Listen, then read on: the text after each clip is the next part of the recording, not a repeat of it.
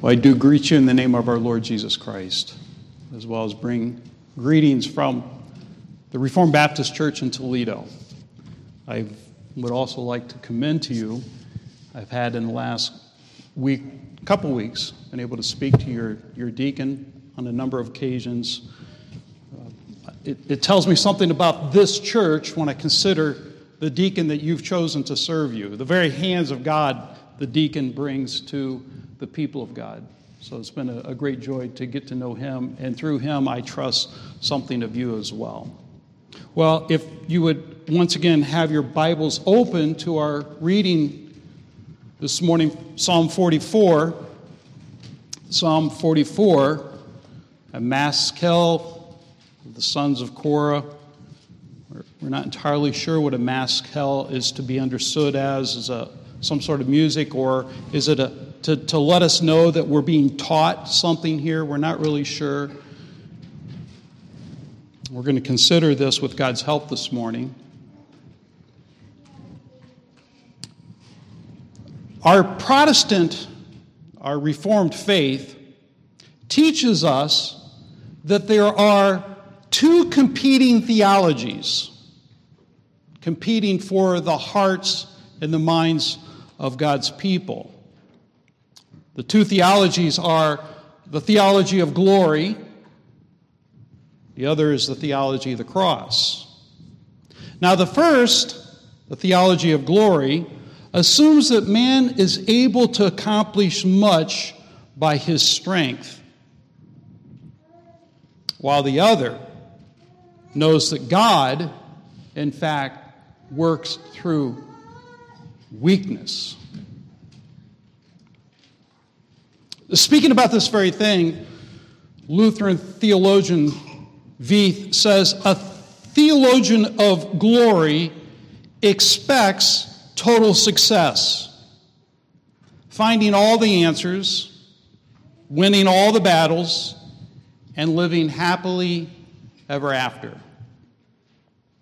A theology of glory is all about my strength, my power, my work, says Veith.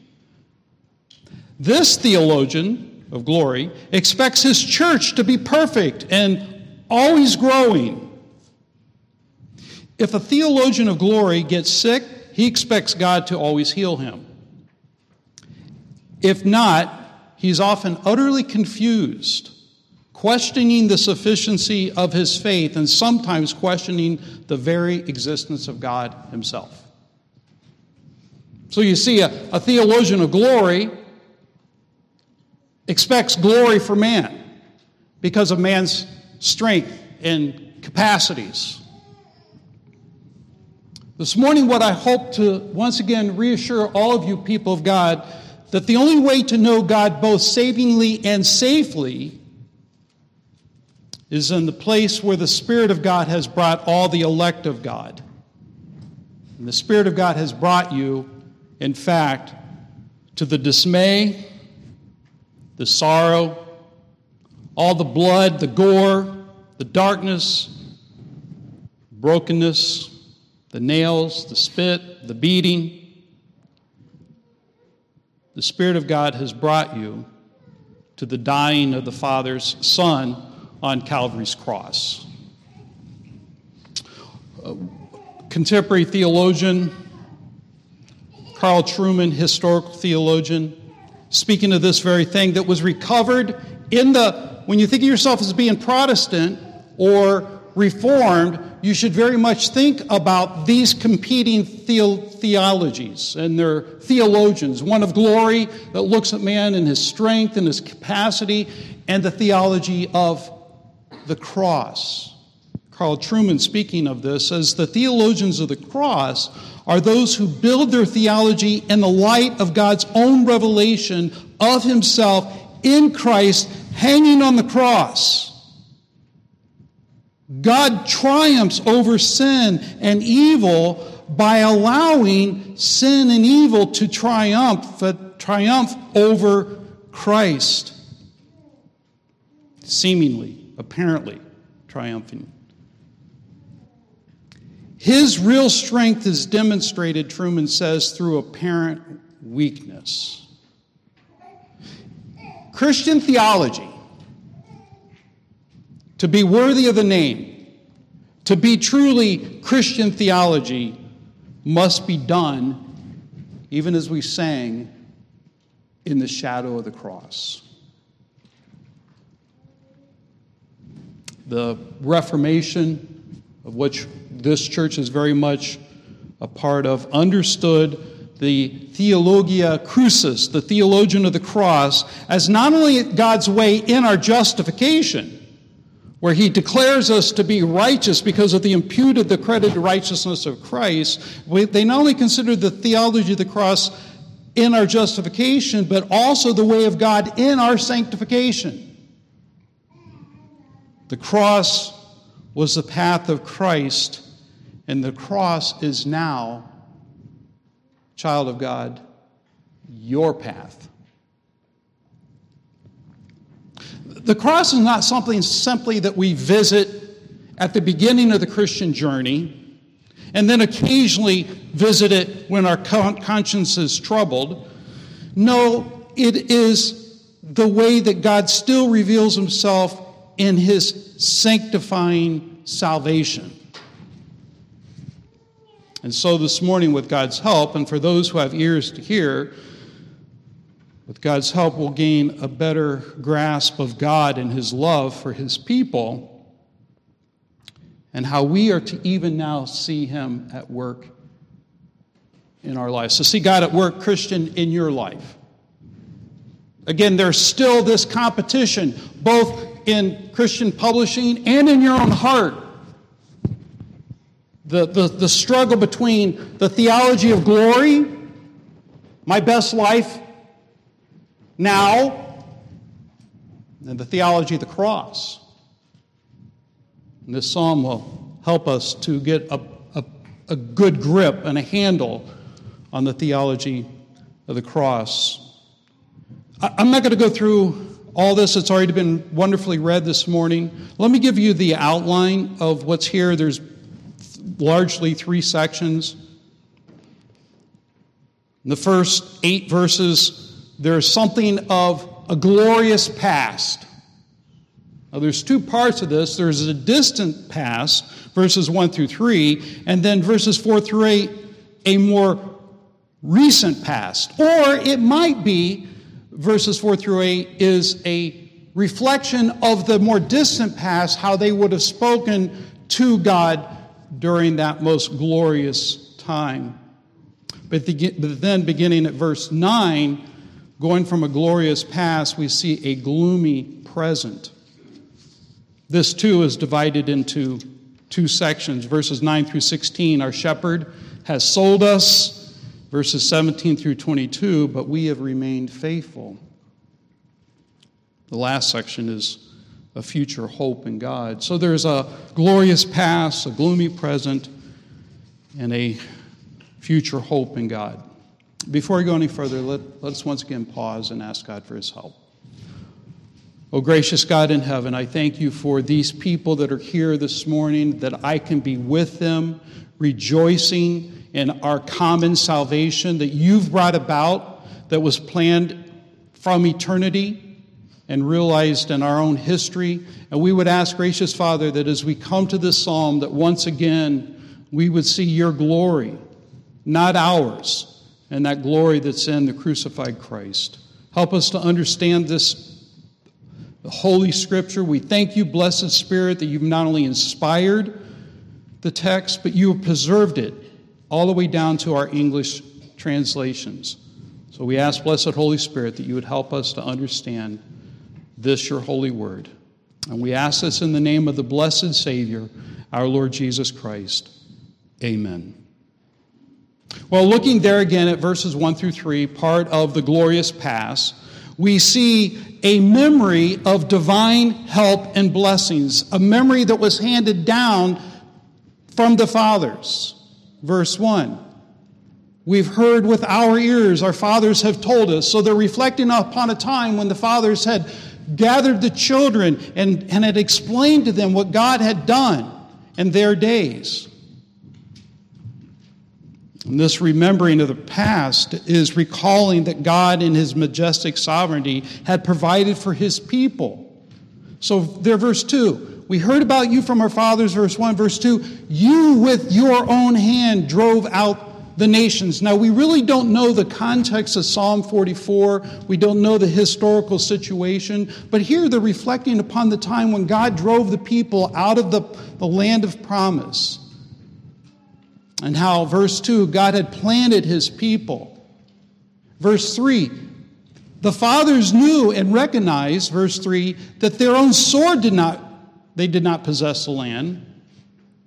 And then we get these three devices that God used. Look at verse 3. Your right hand, your arm, and the light of your presence. And now why is this? Did the Jewish people gain the land because they were better or stronger or smarter? No, look at the very end of verse 3. For, the New American Standard has, for you favored them. I think the ESV has, you delighted in them.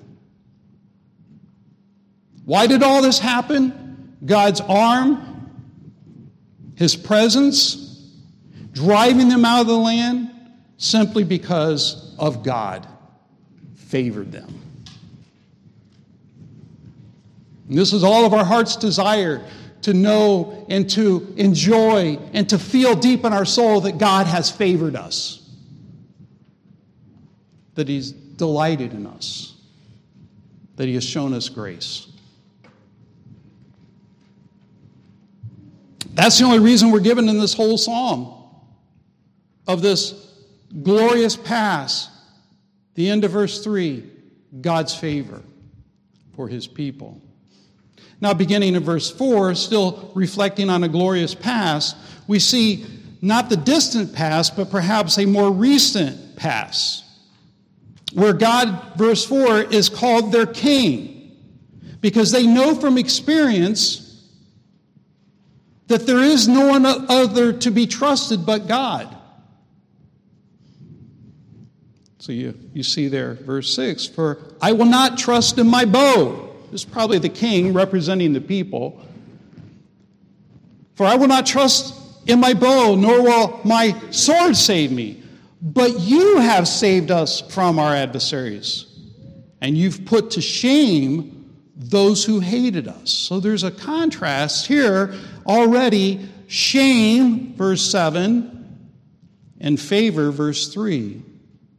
And so verse 8, in God, not in ourselves, in God, we have boasted, not just in the morning or before bedtime. In God we have boasted all the day long. And we will give thanks to your name. I'm not sure how the ESV has it, but we will give thanks to your name forever.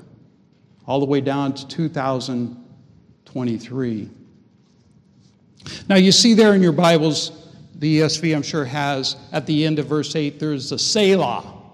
Once again, we're not really entirely sure what that means, how that was that some sort of notation to the musician to change the tempo? We really don't know. Some have suggested, and the way I choose to use this is a call for us to just pause and reflect about what we read. So in doing that, let me ask you, if you had just sat down and you read your Bibles, you read verses 1 through 8, maybe at family worship, maybe over your morning coffee, and you just read verses 1 through 8, what title would you have given this psalm?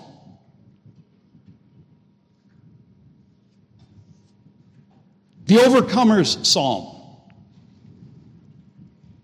The Song of Victory. A mighty warrior is our God. The triumph of the believer. Good days from our good God. I like songs like that. I want to sing songs like that. But now look, verse 9, the second part of this psalm. Going from the glorious past to the gloomy present, yet you've rejected us and brought to us dishonor. So even now, as we move from the past to the present, there's a focus that remains intensely upon God. There was in the first section. And now, if you just let your eyes drift down from verse 9, how often God is referred to in the pronoun you, yet you have rejected us. 6 times, verse 10, you caused us to turn back. Verse 11, you gave us as sheep to be eaten. Verse 12, you sell your people cheaply. You've not profited by their sale.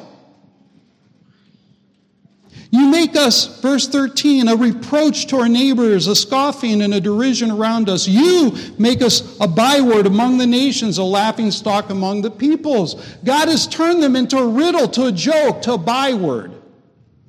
You know how bywords work? When I was a child, we'd talk about someone who was a dunce. You dunce. That comes from a medieval scholar, Scotus, Duns Scotus. And when he says somebody was a dunce, it was because they're kind of thick-headed. In the New Testament, we get this. Paul talks about how Paul left Titus there at Crete, and then later he talks about Cretans, or liars and sluggards. So the very name Cretan became a byword. Here he's saying we became a laughingstock, a song of derision. Ho, ho, the Hebrews gotta go, ho, ho. We brought the Hebrews low. But notice where they trace it back to. They don't just simply look at their enemy and say they were stronger than us. Again, 6 times, you have done this. So verse 15 and 16, look how personal this becomes, how personal for the psalmist. All day long, my dishonor is before me, and my humiliation has overwhelmed me. Like engulfed by a tidal wave, a storm that has swept over him personally. Verse 16, because of the voice of him who reproaches and reviles, because of the presence of the enemy and of the avenger. He's saying, look, God, you have brought the very presence of the enemy to me. It's all very personal.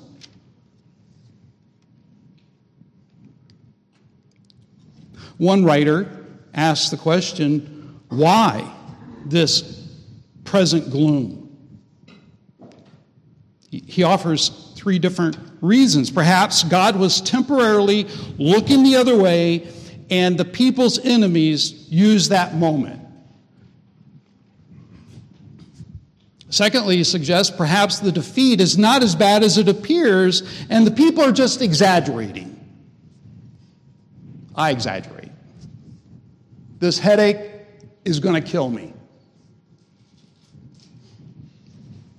Thirdly, he suggests perhaps the people are at fault, and God has sent defeat as a judgment on their unfaithfulness. Well, what do we make of those 3? Well, the first reason that God was distracted, and while he wasn't looking, he turned back and goes, oh, look, all these terrible things happen. That's a pagan notion of God. Every child that's catechized knows that God knows all things. God sees all things. God was not distracted. The second is maybe they're just exaggerating. That's not true either. If you look at verse 11, you give us as sheep to be eaten and have scattered us among the nations. So there's a metaphor. It's like we're food, but in a reality of experience, we're now being driven out of the land. Hardly an exaggeration. Verse 19. Yet you have crushed us in the place of jackals, remote and far away. We've been crushed, and cover us with the shadow of death. You understand that language, right? It's as though they're already on the ground, and now the shadow of a large, foreboding presence falls upon them. And behind the shadow is the gruesome reality of death itself. No, it's hardly an exaggeration. What about the last? They're at fault. They have lacked faithfulness. Well, that's answered in the next section, beginning at verse 17. The first part of this second section, we see the suffering of the innocents. Now we're going to hear about the innocence of the suffering. All this has come upon us, verse 17, but we have not forgotten you, nor have we dealt falsely with your covenant. So there are 4 different ways that God's inspired penman, recounting the history of God's people, assert their faithfulness, assert that they did not deserve this. So 4 times in verses 17 through 22, we encounter the word not. We've not forgotten you, verse 17. Verses 17 and 18, rather. We have not dealt falsely with your covenant. In other words, God had made a covenant with God's people. You shall worship me in these ways. You shall keep my word. You shall be faithful to me. So they're saying, we've kept your word. We've kept your ordinances. Verse 18, our heart has not turned back, and our steps have not deviated from your ways. We've been set on the narrow path of righteousness, 1 foot in front of the other. We've not gone to the left. We've not gone to the right. They're asserting that in fact, they have been faithful. So what's going on? Verse 22, but for your sake, we are killed all day long. We are considered as sheep to the slaughter. They know God, and they know that they live in full view of God. Verse 20, if we had forgotten the name of our God or extended our hands to a strange God. Now, we're not really sure. The extending of the hands to God could either have been the posture of prayer, have we prayed to another God, or it could not necessarily mean only in prayer, but in promise, so that you would come into a court, in a situation, even as we do now, we raise our hand and we say, I swear to God. And they're saying either way in our prayers, our promises, there was no strange God, verse 21. If we had done that, this is what they know, verse 21. Would not God find this out? It's a rhetorical question. Of course. Why? For he knows the secrets of the heart. If he knows the secrets of the heart, he knows the fashion of the hand. So they're reviewing their own innocence and they're saying, these things have come upon us. We don't deserve it. And in fact, before God, we can say to you, you know our hearts, you know our hands. This is not because they have been unfaithful.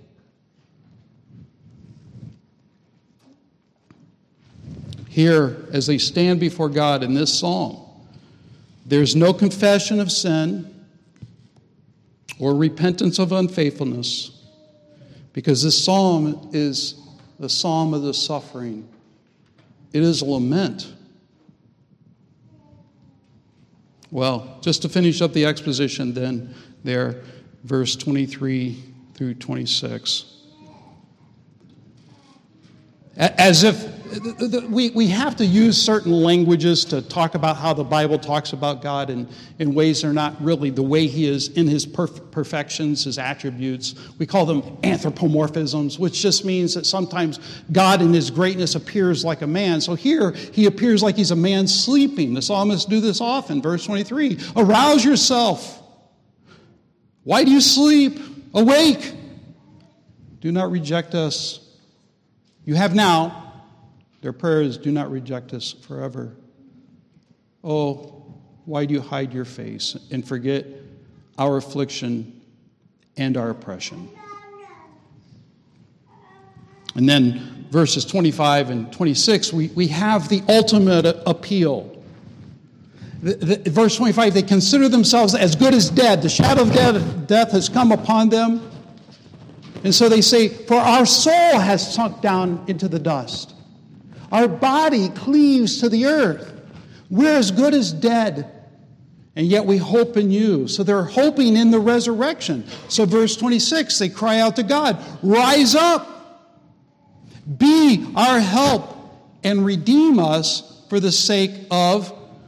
Now, here's where all of our English translations try desperately to capture the fullness of the Hebrew word here. The New American Standard has loving kindness. Redeem us for the sake of your love, for your kindness, your mercy, your grace. Redeem us because you love us. So that's just a quick exposition. My guess, any one of you, if you'd spent enough time with the psalm, you would have come up with the same divisions. You would have recognized that this psalm presents to us something that's very unexpected. Now, is there a lesson for us here today? Well, your New Testaments repeatedly says what we find in Romans, whatever was written in earlier times was written for our instruction, so that through perseverance and encouragement of the Scriptures, we might have hope. Really, David? There's hope in this? As long as your hope is not set upon this world, the New Testament says to us that we are to set our hope completely upon the grace that will be ours when Jesus Christ returns. Oh, we can have lesser hopes, but understand they're just that, lesser hopes. So what is it that's here? Psalm 102 also says, let what has been written be written for generations yet to come.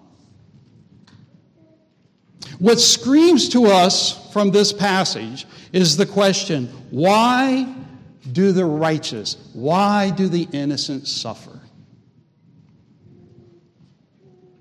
Look at verse 24. It's right there. Very first word. Why do you hide your face? Why? Verse 23. Do you sleep? The book of Job wonderfully corresponds to this. He himself asked to God, why do you hide your face and consider me your enemy? In the very real experience of his own life, losing children, losing wealth, losing health, he cries out the same cry. Why? Lamentations. Jeremiah writing on behalf of the people of God. Why do you forget us forever? Why do you forsake us for so long? In chapter 5, why do the righteous suffer? Verse 22. Here's the closest we get to an answer. But for your sake, we are killed all day long.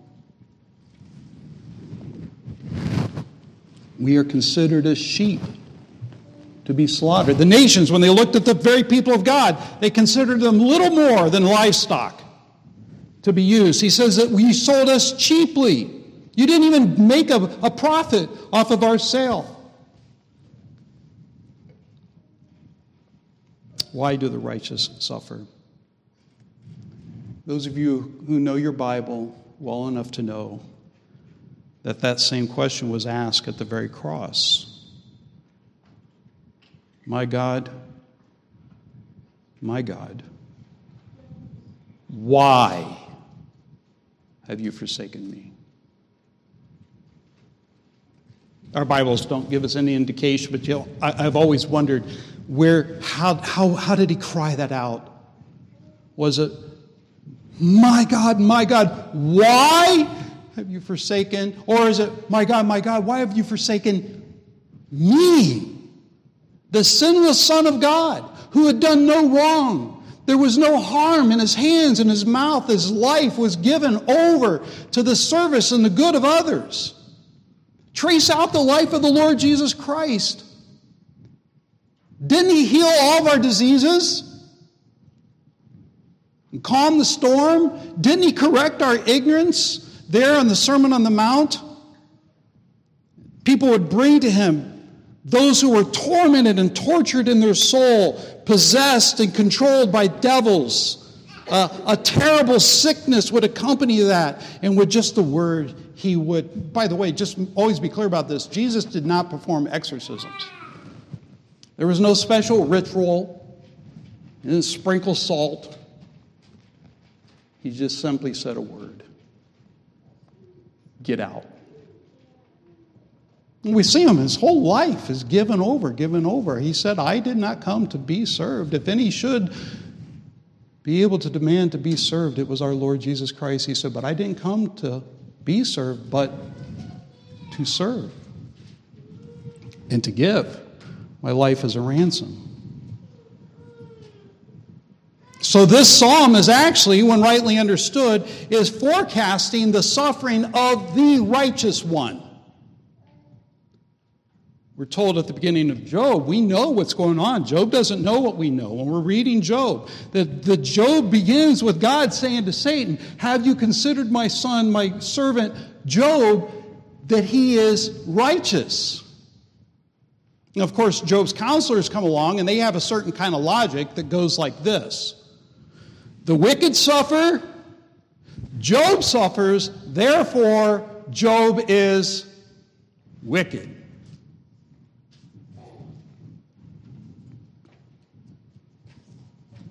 Isaiah 53, you know the text.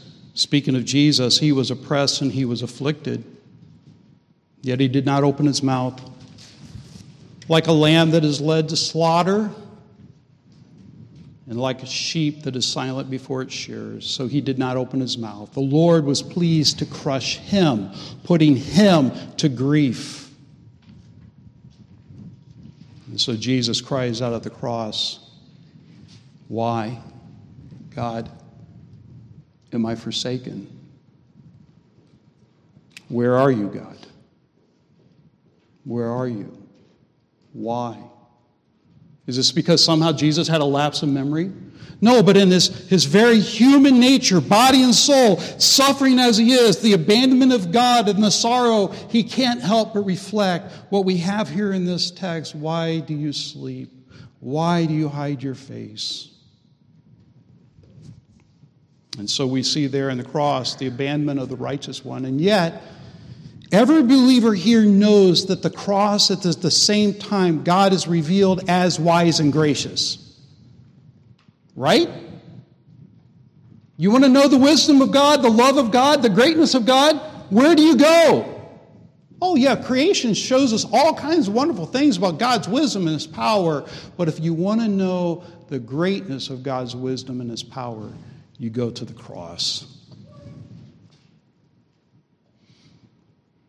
It's there in the cross that the strange paradox of our religion, a wonderful paradox of our faith, that death brings life, weakness is strength, greatness is achieved in service, God's kingdom belongs to the poor, the gentle shall inherit all.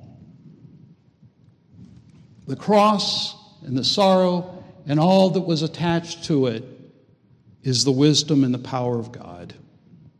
You remember how Paul in our New Testament says the word of the cross is foolishness to those who are perishing. Those who hear the theology of the cross and they see the nakedness, the shame, to them it's just foolishness. It makes no sense. But to those of us who are being saved, the cross is the power and the wisdom of God. But you might be thinking, but yes, David, what about the Christian life? Living the victorious life, where we are the head and not the tail. All this talk of weakness, of difficulties, of sorrows, defeat, and the sufferings. Truly, this can't be God's will for his children. You remember in our New Testaments, we don't have to turn there, but I encourage you to go to 2 Corinthians 12 sometime and read there our Apostle Paul, where he tells us he had a thorn in the flesh. Now, everybody wants to know, what was the thorn in the flesh? Well, we don't know. I'm glad we don't know, because then we could go, there it is. He suffered in his body You ever had a sticker in your sock? Man, I stopped and I yanked that thing out. He had a thorn in his flesh, and he prayed not once, not twice, but 3 times that it would be removed. And the Lord Jesus said to Paul, "My grace is sufficient for you, for power is perfected in weakness." See, the theologian of glory says power is perfected in power. So Paul could say, most gladly, therefore, I will rather boast about my weaknesses, so that the power of Christ may be dwelling in me. Therefore, I am well content with weakness, with insults, with distress, with persecutions, with difficulties, for Christ's sake. For when I am weak, you know it, then I am strong. It was, again, Job's counselors who could not see God's wisdom and power in the suffering of the righteous. Eliphaz could say to Job in chapter 4, "Whoever perished being innocent?" Who indeed? Or where were the upright destroyed? According to what I have seen, those who plow iniquity and those who sow trouble harvest it. And thus their logic.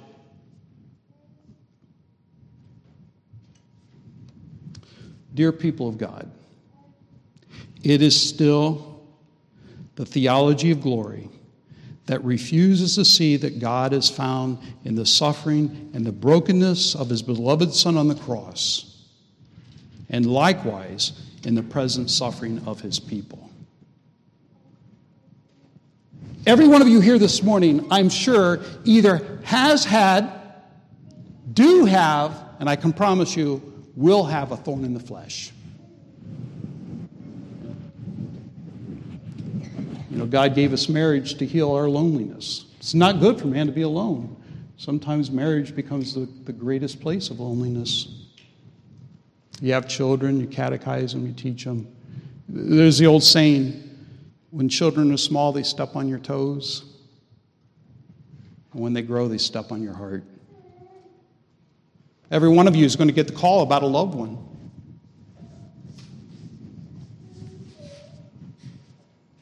You're going to get a call by yourself. It's terminal. Are we to consider that the absence of God? It is the theology of glory that refuses to see that God is found in the suffering and the brokenness of his beloved Son on the cross, and likewise in the present suffering of his people. I know you're thinking, boy, this is a really encouraging sermon. In the cross, be my glory on Sunday and Monday and Tuesday, day without end.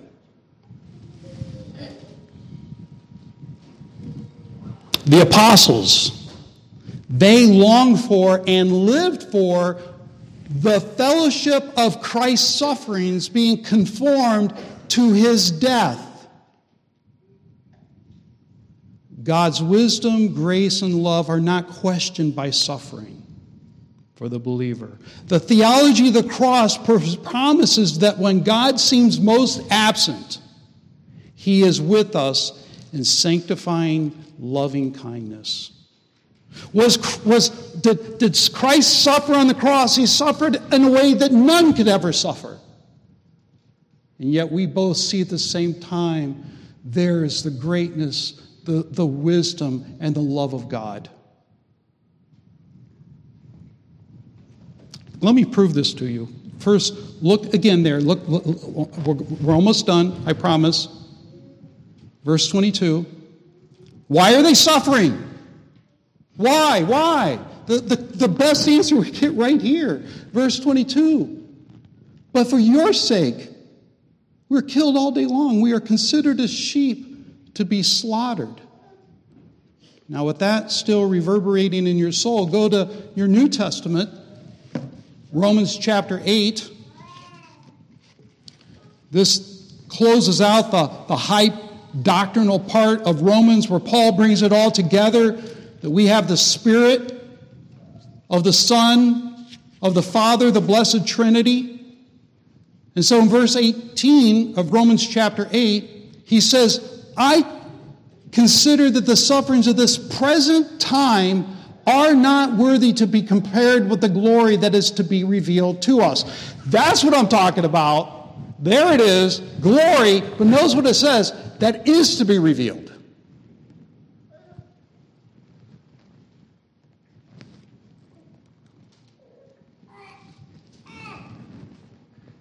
Let me back up, 16. The Spirit himself testifies with our spirit that we are children of God. And if children, heirs also, heirs of God, and fellow heirs with Christ. I don't know if the ESV has it, but the next little article there is really important. If indeed we suffer with him, so that we may also be glorified with him. For I consider that the sufferings of this present time are not worthy to be compared with the glory that is to be revealed in us. Now, skipping all the way down to verse 35.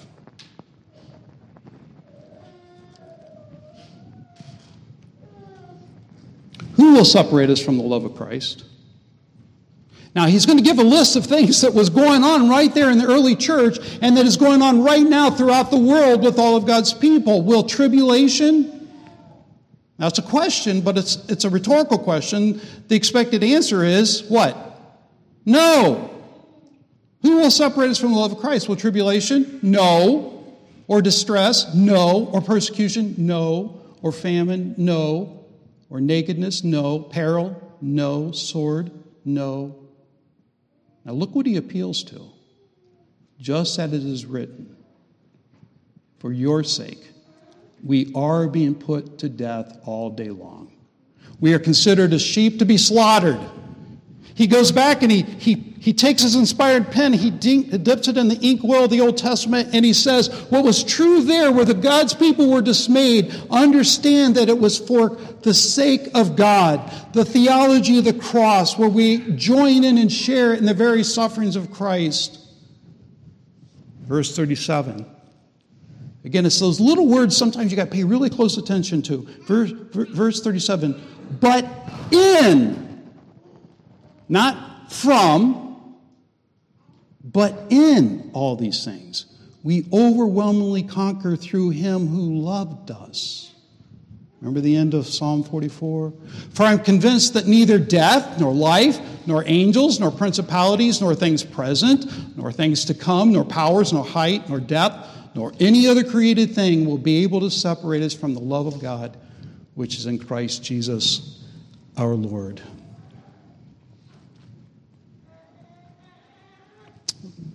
The words of an Anglican theologian says, it's at the cross that faith began.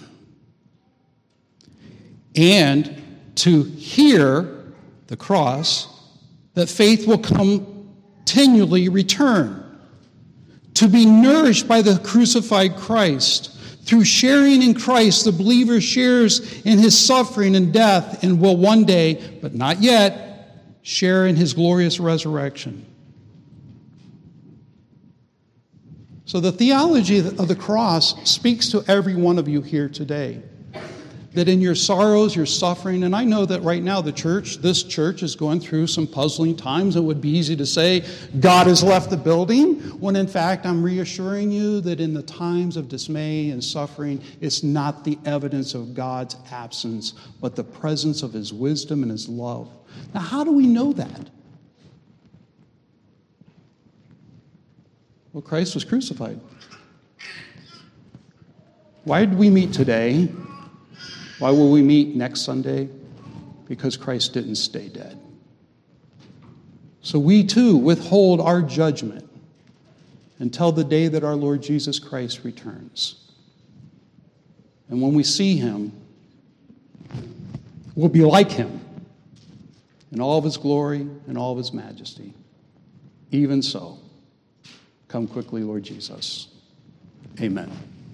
Let us pray. Holy Father in heaven, forgive us for often, with ourselves and with others, being theologians of glory. We know that there is a glory that awaits us when our Lord Jesus Christ returns. Until that time, keep us near the cross. Let its shadows always be over us. I do pray for this church that whatever may come, that they too will always boast in the cross of the Lord Jesus Christ. Our gracious God in heaven, we know that you hear us because you love us. And we know that you love us because you gave us Jesus.